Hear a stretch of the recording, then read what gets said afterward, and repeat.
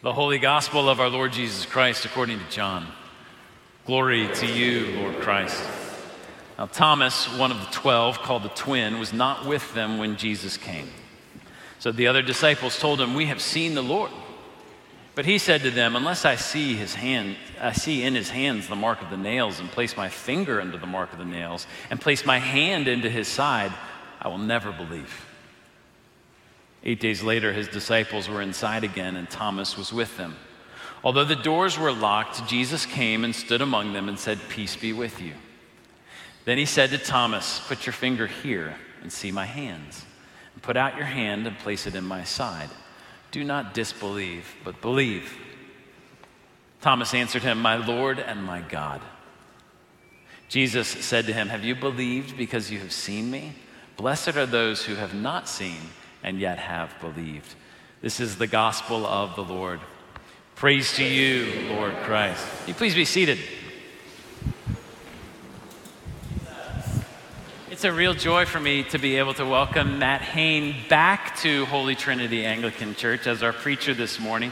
Matt first showed up at Holy Trinity when he was a student at UNC, and I thought something was kind of odd when I saw this kid every week commuting from Chapel Hill to church in Raleigh.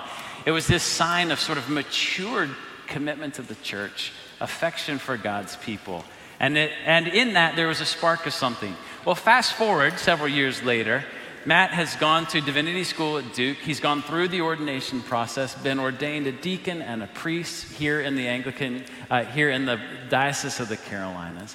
And he now serves. Now, tell me your title at the study center at UNC. Director of Programs and Operations. So, Matt is Director of Programs and Operations at the Christian Studies Center at UNC, which Matt's been a part of since the beginning. It was started by Madison Perry, who also went through our community here to be ordained in the Anglican Church in North America. So this feels like a family reunion, having Matt back this morning to preach for us. Matt is married to Mary Mack, and they have a daughter named Kit, and it's just a joy to have you here with us. Let me pray for Matt as he preaches. Lord God, we thank you for the work you do among us. We thank you for raising up Matt into leadership and ministry in this community, and especially at the University of North Carolina. Lord God, speak through him to us this morning that we may know the truth, and that we, with Thomas, might confess, "My Lord and my God." Amen.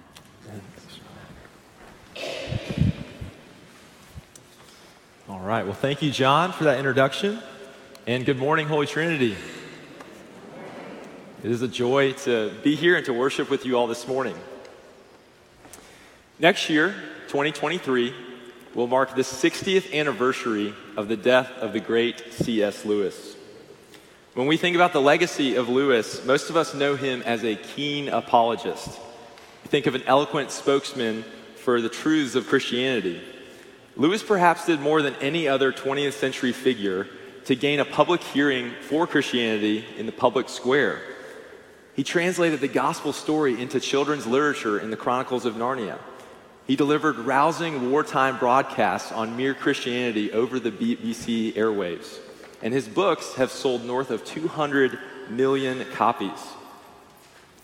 Long before Lewis became a lion of the faith, however, he was a very different kind of man. Lewis was a doubter. He spent a significant portion of his life actually as a skeptic and as a critic of Christianity. He recounts his circuitous spiritual journey in the book Surprised by Joy, where we see that his ultimate conversion to Christianity was anything but triumphal. Lewis writes, "Alone in that room in Magdalen College night after night, that which I greatly feared had at last come upon me.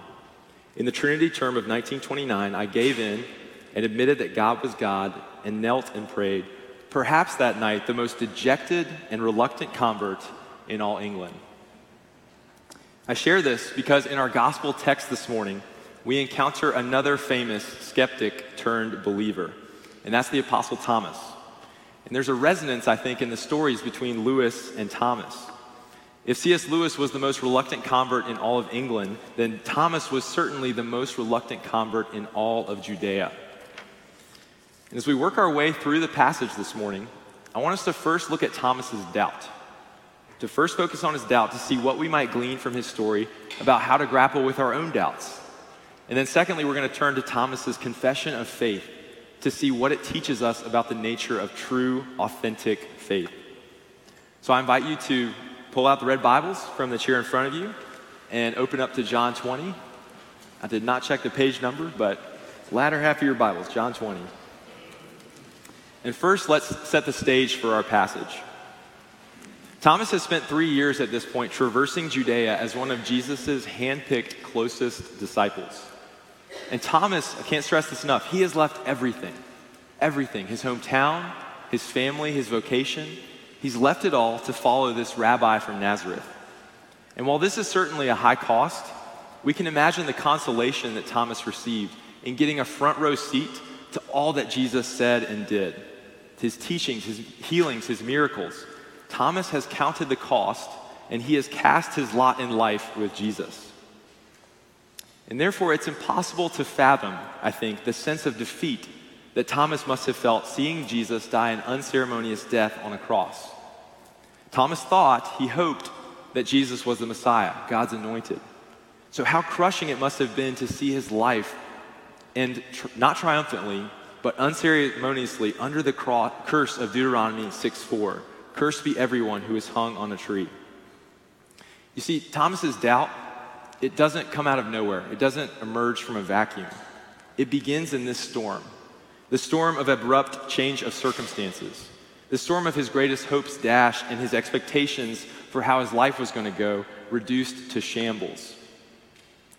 I think there's application for us in this, isn't there? It's often relatively smooth sailing in our walk with Jesus and our discipleship when things are going pretty well in life. Certainly there's cost, certainly there's sacrifices, but discipleship tends to go pretty well when things are relatively smooth. But then a major storm crashes upon us out of nowhere. A sudden job loss, a child who turns spiritually wayward and walks away from the faith, a medical diagnosis.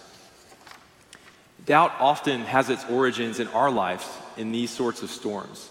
And existential questions confront us, such as, is Scripture real when it describes who God is? Is God really who the Bible says he is? Is he really sovereignly in control of my life? And if so, how could he let this happen? Thomas's doubt, it begins in the storm of all storms, but it doesn't stop there. Notice the progression that we'll trace in the passage. Immediately before our passage, Jesus has risen from the tomb victoriously on the third day, and he has appeared to 10 of the disciples, and they receive him with great joy. There's just one problem as our passage opens, and it's this: where is Thomas? Where is Thomas to share in this joy? Look at verse 24. Now Thomas, one of the 12 called the twin, was not with them when Jesus came. And when you read commentators on this passage, most do not believe this was simply a coincidence of timing. Thomas didn't just so happen to be off on a lunch break when Jesus came back and appeared to the 10 disciples. No, Thomas, he seems to have intentionally separated himself from his brother apostles. Judas betrayed the 12. Thomas appears to have abandoned the 12, like a team member who cleans out his locker in the dead of night and flees the team. Thomas's doubt began earnestly with a storm, but it quickly progresses into the dangerous territory of isolation. Thomas has removed himself from his community, and he's now shunning his friends. He forsakes the Sunday assembly, and he was marked absent from the very first Easter Sunday worship service. Now, it would be easy here to beat up on Thomas, and maybe it sounds like I am, but I don't think Thomas is unique in this, is he? Many of us can recognize this pattern play out in our own lives in different ways at different times. Storms come, doubt or disillusionment with our faith gains a foothold, and rather than exposing that to the light of day, we can keep it hidden internally. We can try to work out our doubts and our frustrations all by our lonesome. And isolation can become a breeding ground for doubt to spread like mold over our faith. Well, what's the antidote to doubt running this course in our lives? Is there another course that we can take when doubt gains a foothold in our lives? Thankfully, there is. And I think Scripture gives us a good example of this in Psalm 73. There, the psalmist, not David here, but a man named Asaph, is recounting to us a dark night of the soul that he's recently been through. He cries out to God in the psalm, "Why do the wicked prosper and live at ease, while the righteous suffer and live in want?" Asaph gives powerful voice to his doubt. He sums it up in verse 13. He says, "All in vain have I kept my heart clean." So Asaph, struggling with doubt, he could have kept those doubts restrained to the solitude of his own soul, but he doesn't do this. He charts another course and shows us another way. In verse 16, he writes, "But when I thought how to understand this, it seemed to me a wearisome task until I went into the sanctuary of God." Asaph takes doubt where it belongs. He takes it to the temple, to the assembly of God's people in worship, and there his doubt is reframed. There his circumstances are cast in a different light. There he's reminded of truths that he's prone to forgetting. There his current feelings and circumstances yield to an eternal perspective.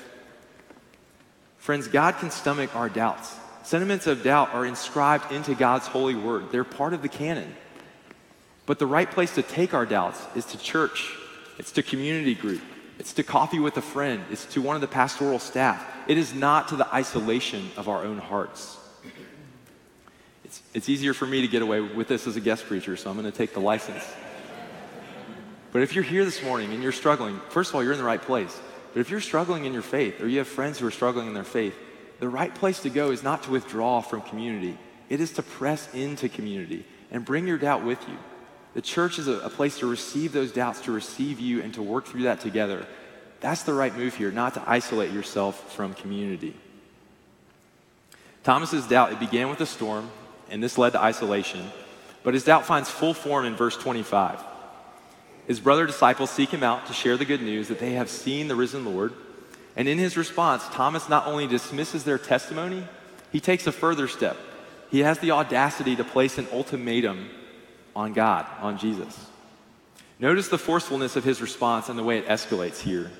He says, "Unless I see in his hands the mark of the nails," so sense of sight, "and place a finger into the mark of the nails," sense of touch with one finger, "and place my hand into his side," sense of touch with an entire hand, "I will never believe." That's a double negative there in the Greek, which works like an exclamation point on never. I will never believe, Thomas says. This is classic spiritual bargaining, placing conditions on God Almighty that must be met before we'll agree to place our faith in him or give our life over to him. One commentator writes, "No skepticism could be more thoroughgoing than this. Nobody else in the entire New Testament makes demands like these before believing." Maybe no one else in the New Testament does, but I don't think this is so foreign to our own experiences, is it? God, if you would just answer this prayer, then I'll devote myself to you. God, if you'll just help me out of this pickle that I'm in, then I'll finally surrender that area of my life to you that I've been holding back. Rather than submitting ourselves to what God says in Isaiah, "As the heavens are higher than the earth, so are my ways higher than your ways, and my thoughts higher than your thoughts, declares the Lord," instead of that, we put God on trial. We place the onus on him to acquit himself of our doubts by satisfying our conditions on our terms. Friends, doubt in and of itself is natural, and it's not an altogether bad thing. I think in many ways, doubt is the flip side of the coin of our faith. And when we grapple with it earnestly, it can actually lead us to a more resilient faith and to a deeper joy. God admires intellectual honesty, and he's big enough to handle our good faith questions. The crucial thing is that it's all about our posture. The right posture towards doubt is the one provided by Asaph. "Lord, here are my doubts. I'm voicing them to you honestly in prayer, but now I'm taking them to the sanctuary, to your people, to seek help." The right posture towards doubt is provided by the father of the demon-possessed boy in Mark's gospel. "Lord, I believe." No conditions. "Now help my unbelief." That is an honest plea and an honest prayer that models for us something that glorifies God when we're struggling with our doubts. So we've looked at Thomas's doubt and what we might learn from it about our own doubt, and now we're going to turn to Thomas's faith to see what it teaches us about the nature of true and authentic faith. Thomas remains a skeptic of the resurrection, but he does take the step of rejoining the apostles for their gathering the next Sunday when something incredible happens. Look at verse 26 in the passage. "Although the doors were locked, Jesus came and stood among them and said, 'Peace be with you.' Then he said to Thomas, "Put your finger here and see my hands, and put out your hand and place it in my side. Do not disbelieve, but believe." Here, Thomas encounters the risen Lord in the flesh, and he is confronted with overwhelming evidence that his doubt was an error and that Jesus has indeed risen from the dead. And this highlights the first point I want to draw from the passage about the nature of true faith. And it's this: faith in the resurrection is sound. It can hold up to even the most withering scrutiny and skepticism. We can relate to Thomas's skepticism here, can't we? It is very difficult to believe, in all cases except for one, that somebody who has been crucified and sealed in a tomb could rise from the dead to new life. I work in college ministry, as John mentioned, with college students. And every semester, I encounter students who that is the stumbling block for them, for the Christian faith, is the miracle of the resurrection and the plausibility of it. But what I want to say this morning is that faith in the resurrection is not an anti-intellectual plunge. It is not a turn-off-your-brain move that runs contrary to all evidence and reason. If you can get past the stumbling block of miracles, admitting that a supernatural God who created the whole world can act within that world, then there are a number of compelling factors that mount a preponderance of evidence in support of the resurrection. I want to share just a couple of these with you this morning, and these are ones that regularly come up in conversations with students. First, the testimony of the women. All four Gospels explicitly and unabashedly record that the first people to encounter and testify to the resurrected Jesus were women. Now, why is that significant? Why is that noteworthy? Because in this cultural context, women simply were not accepted as credible witnesses. Josephus, a first century Jewish historian writing shortly after the time of Jesus, sums up the standard view of the day. He writes, "From women let no evidence be accepted because of the levity and boldness of their sex." Now, we may cringe at that sentiment today, but that was the view of the time. And here's why that's important. It shows that the gospel accounts of the resurrections are not fables or legendary in their character. The New Testament scholar N.T. Wright puts this well. He says, "It will not do to have the gospel authors making up a would-be apologetic legend about an empty tomb and having women to be the ones to find it. Nobody inventing stories after 20 years, let alone 30 or 40, would have done it that way." The only reason why Matthew, Mark, Luke, and John would list the women as the first eyewitnesses to the resurrection is because they felt constrained by the truth. They had to report what actually happened. But some of my students will say, isn't it true that the Gospels are written 30 to 40 years after Jesus' death? So even if the women as eyewitnesses is a compelling point, that's still an uncomfortably long gap before the events that took place, whatever they were on that Sunday, and the recording of those events. Let's grant that point for the sake of argument. And then let's turn to 1 Corinthians 15, a letter written by the Apostle Paul much earlier, only 20 to 25 years after Jesus' death. In chapter 15, Paul writes, "Christ died for our sins in accordance with the Scriptures. He was buried. He was raised on the third day in accordance with the Scriptures." Now, the important thing about those passages is that Paul didn't come up with this language himself. He tells us that he received this language. And scholars believe this was a sort of creed that was developed among the earliest Christians and that was passed along to Paul when he first was converted and then met with the other apostles to investigate the origins of the faith.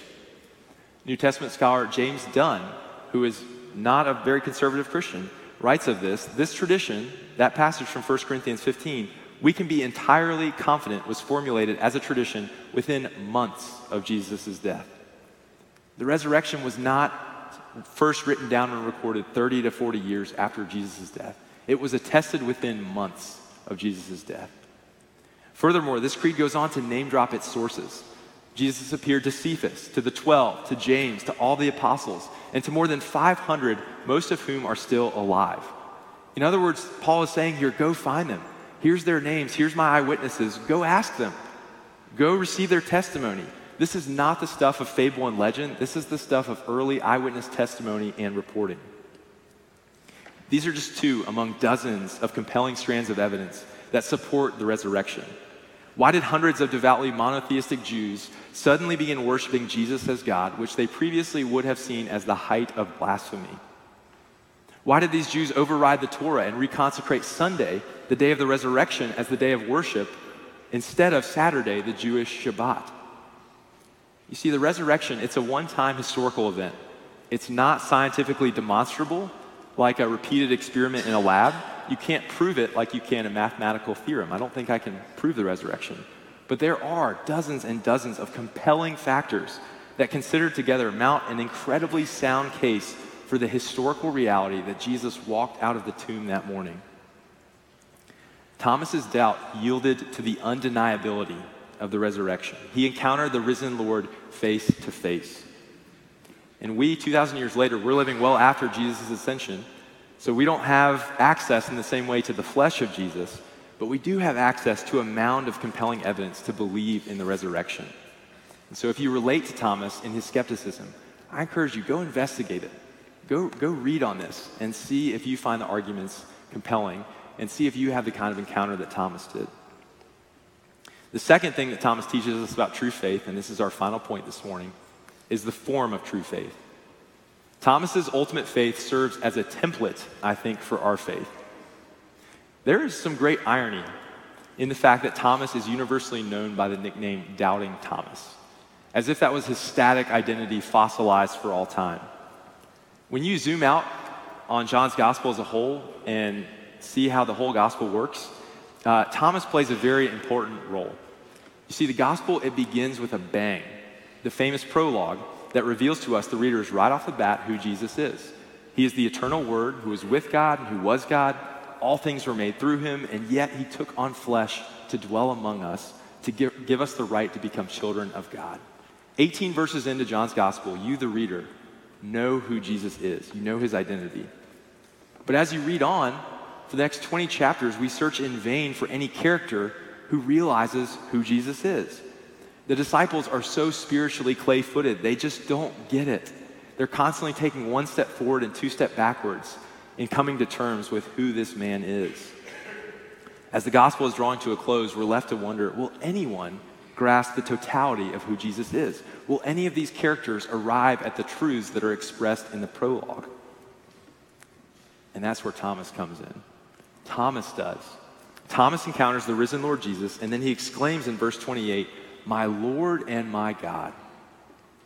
That, my Lord and my God, that is the most full-hearted confession of faith found anywhere in the whole Gospel of John. And it's on the lips of the man we call Doubting Thomas. Now, why is that phrase so significant? My Lord and my God. I think it's significant because I think it serves as a template for us today of what true faith looks like. To know Jesus in his fullness, we have to know him both as Lord and God. Taking them in reverse order, my God. Jesus is not, contrary to many of our cultural expectations, he is not simply a supreme moral teacher who came to reveal to humanity through his teachings a better way of life. The Gospel of John will have none of this.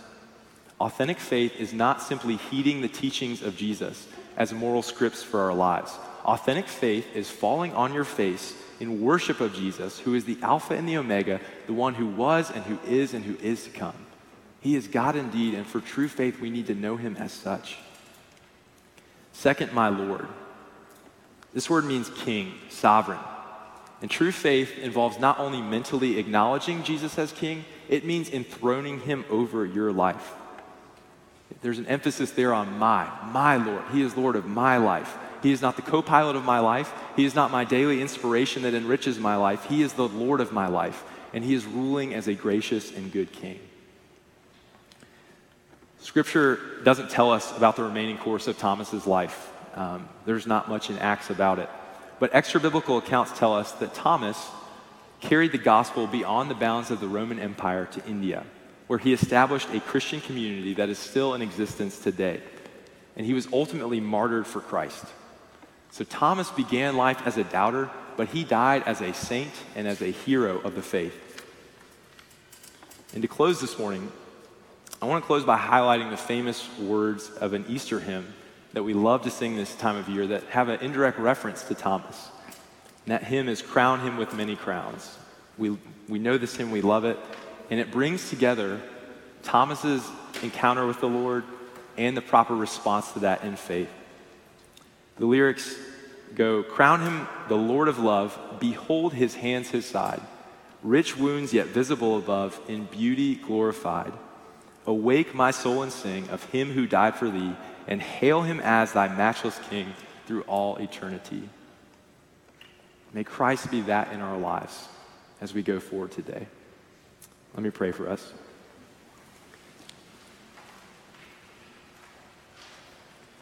God, would you encounter us in our doubts, in our fears, in our spiritual timidity this morning? May our souls awake and sing of him who died for us. And may we hail your Son, Jesus, as our matchless King through all eternity as he so richly deserves. Amen.